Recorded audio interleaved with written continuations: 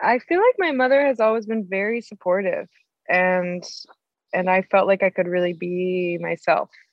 And I think that was really incredible. I think that sense of security too, that your mom has got your back is something I would really like to make sure that Mona knows no Sylvia matter what. and me. Hi, I'm Sylvia Beckerman.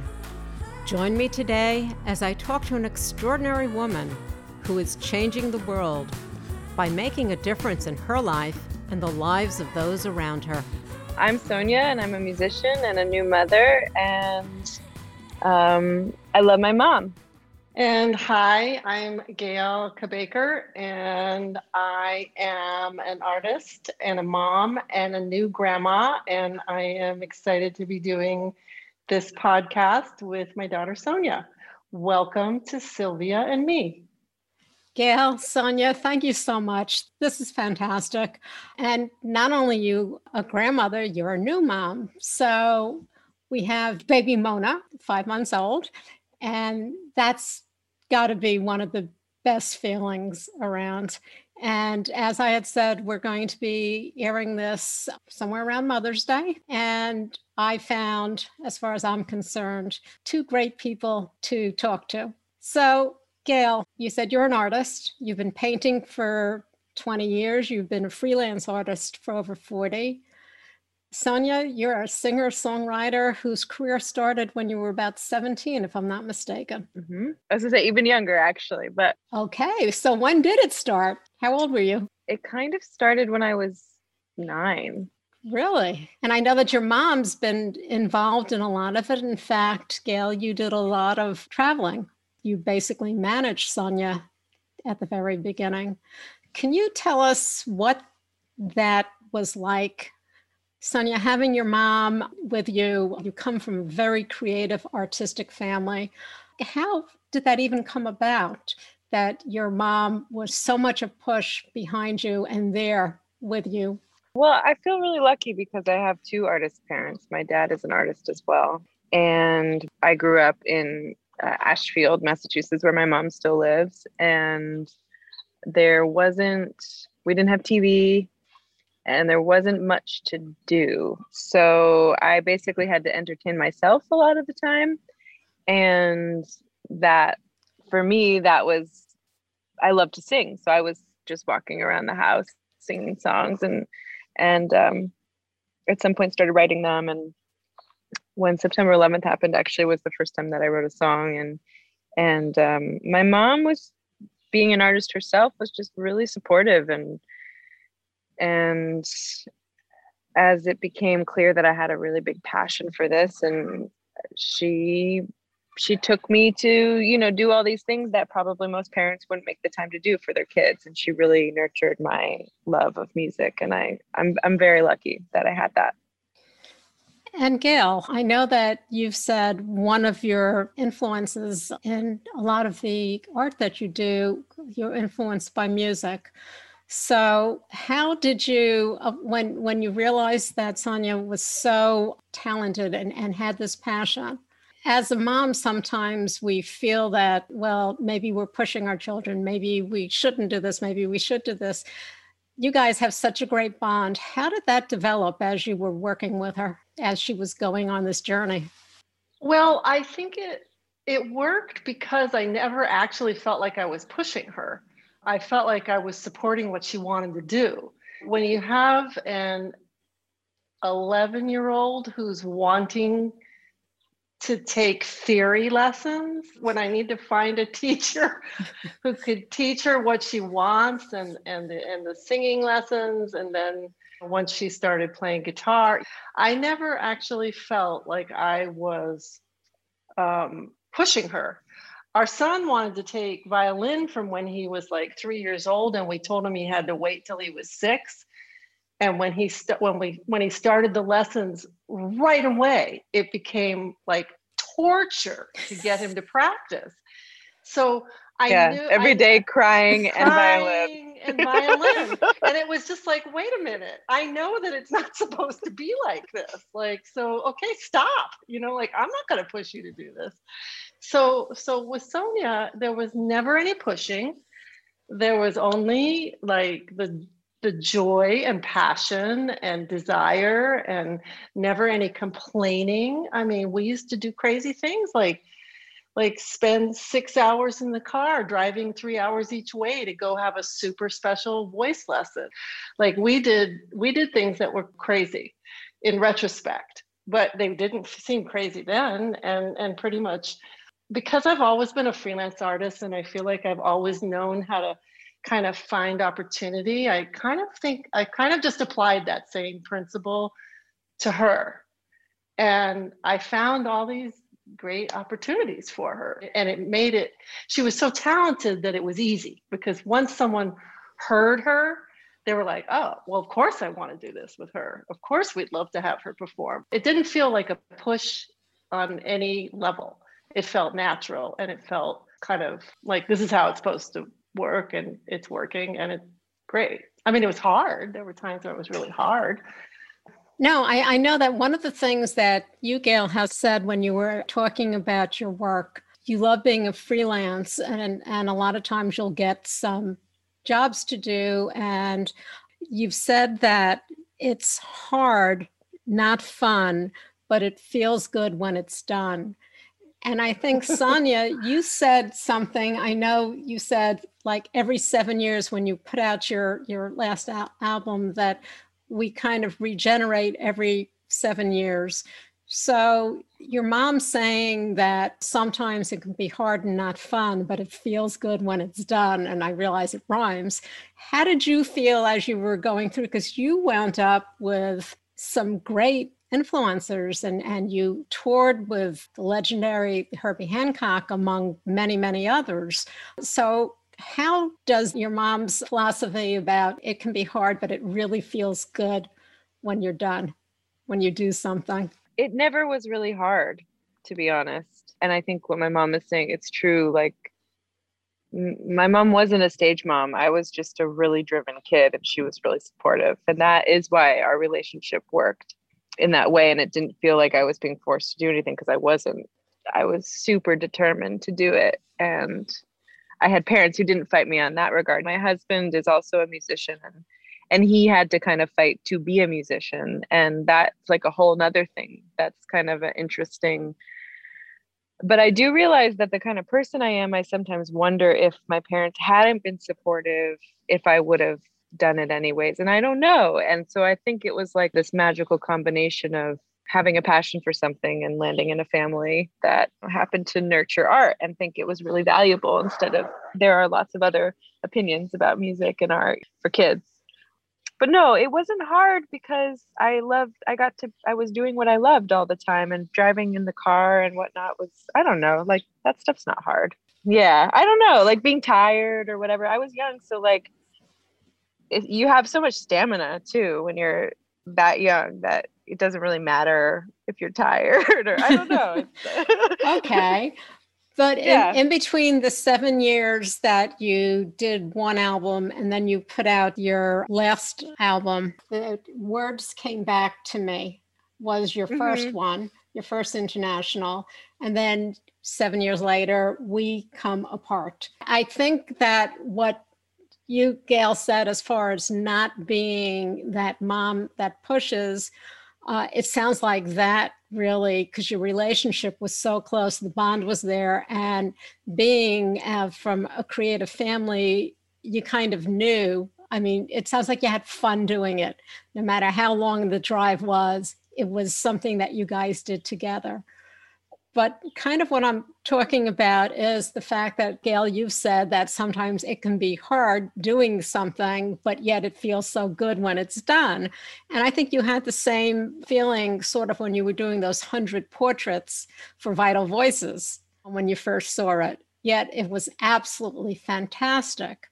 So, Sonia, can you talk a little bit about that 7-year period in between your first album and the current one? Sure. I mean, basically, I put out a couple EPs in between, and then I basically had to transition from being quote unquote like a child prodigy, which is a really specific thing, like a kid who was really great. And people treat you a certain way when you're a kid who's talented. They're impressed, but they don't take you too seriously necessarily, right? To then becoming an adult, which then you're kind of like everyone else. So you're not special anymore, but you're hopefully a good artist.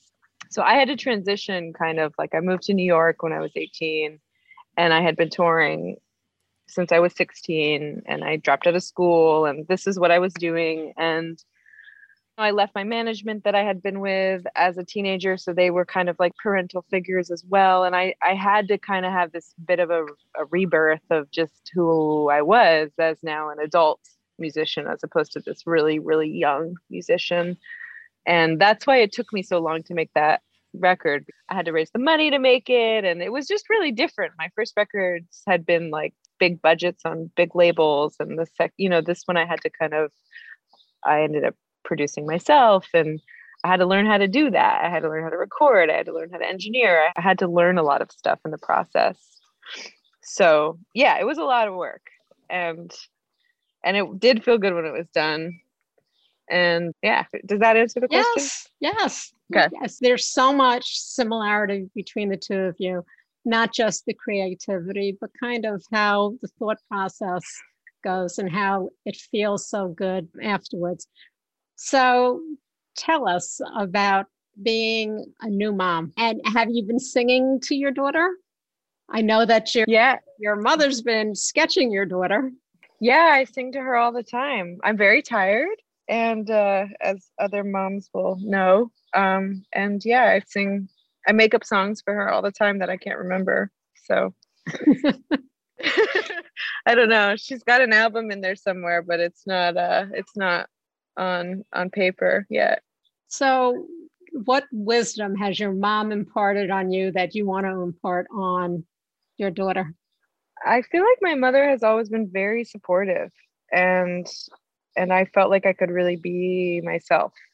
And I think that was really incredible. And my brother too, he says, like, we have a mom who, not that we have or will end up in jail, but if we ended up in jail in a foreign country, she would come get us too. That's it. Like That's good to know. Yeah, it's a good feeling. So I think that sense of security too, that your mom has got your back, is something I would really like to make sure that Mona knows, no matter what. Gail, how about you? What words of wisdom would you give your granddaughter? Oh, I guess that she could do or be anything, that there's like nothing that's out of reach. Nothing is crazy, nothing is impossible, and that she can count on us to support her in whatever, and to always have an incredibly nurturing, loving, supportive environment. I mean, I'm counting on Sonia. I'm hoping Sonia goes back on the road, and that she drops Mona off with us, and that, we get to have her for long periods of time, and Sonia never has to worry about where she is, and knows that she's okay. And I feel like that's a really important message for kids. And I know a lot of kids don't get that. There was never anything that Sonia would say that I would say, well, that's crazy. We can't do that. It's kind of like, oh, well, maybe we can do that. And how could we do that? And yeah, so. And we also had a lot of fun, which I think is something that I hope to do with Mona. My mom, I don't think my mother right off the bat strikes you as like a funny person with a sense of humor, but she's really she trusted me with a lot and was kind of easygoing in that way. And I think that trust really enabled me to feel very confident in myself in a really special way. Well, I could see right off the bat from Gail, from your postings, the kind of bond that the two of you have, and the kind of bond that is really going to go from mom to daughter to granddaughter. So that's absolutely, it's beautiful. It's beautiful to see, because that, as you just said, not all families have that. and it would be nice if they did, but you guys do. And I thank you for taking the time out to do this, because this year is a special Mother's Day. Last year was crazy, crazy, crazy. But 2021 is going to be a lot better than 2020. Yeah. So I just want to thank you, but why don't you both tell us where people can find out more? Because I think Gail, they can take a look at your sketches and also see sketches of your granddaughter. And Sonia, there's so much about your music and what you've done. So Sonia, first of all, your full name is Sonia Kitchell. So I know you have a website. Where could they find more about you? Yeah, my website, soniakitchell.com. And I also do this songwriting workshop for girls that I've been doing the last couple of years, and it's called The Antidote. So there's the antidoteworkshop.com too, which we'll start picking that up again as we're allowed to gather in groups, and Instagram, whatever, but it's all under my name. There you go. It's just, you just Google it. Okay. Yeah. And Gail? Let's see, Instagram and my website. Again, if you just type my name, Gail, Gayle Kabaker, everything will come up. And yes, I do have a sketchbook that is dedicated to Mona. I don't paint anything else in it, and I'm very excited. I've never really done anything like this. I have lots of rotating sketchbooks, and I'm not very careful with what I do with them. And this one is very special because I'm just going to keep painting her and Sonia and like family stuff in it. And I'm imagining one day Mona will be able to sit and look at it with me, and she'll say, "Grandma, why did you paint me looking so creepy? I look like such a creepy baby." Yeah, they're all like haunted baby pictures. Mona the ghost child.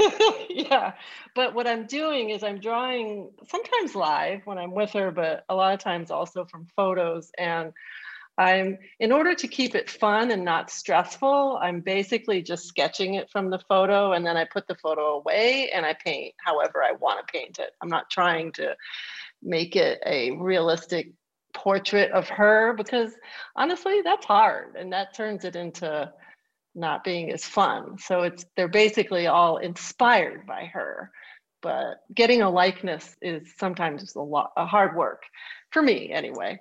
And so taking that part of it out, and if it does look like her, then I feel like, whoa, lucky, I got lucky. But I'm having a lot of fun with it. So that's how you can find me. And Sonia's Antidote workshop is amazing, I just have to say. I mean, the girls that she's working with and what she is, it's a very full circle thing, because she had some incredible teachers when she was young, and now she's giving to these young girls what I don't actually know if you really had anybody doing that for you when you were that age. I'm not sure you do. I think you kind of did. Not specifically the not way. Really. Yeah. So they're very lucky to have her, because she totally understands what they're going through.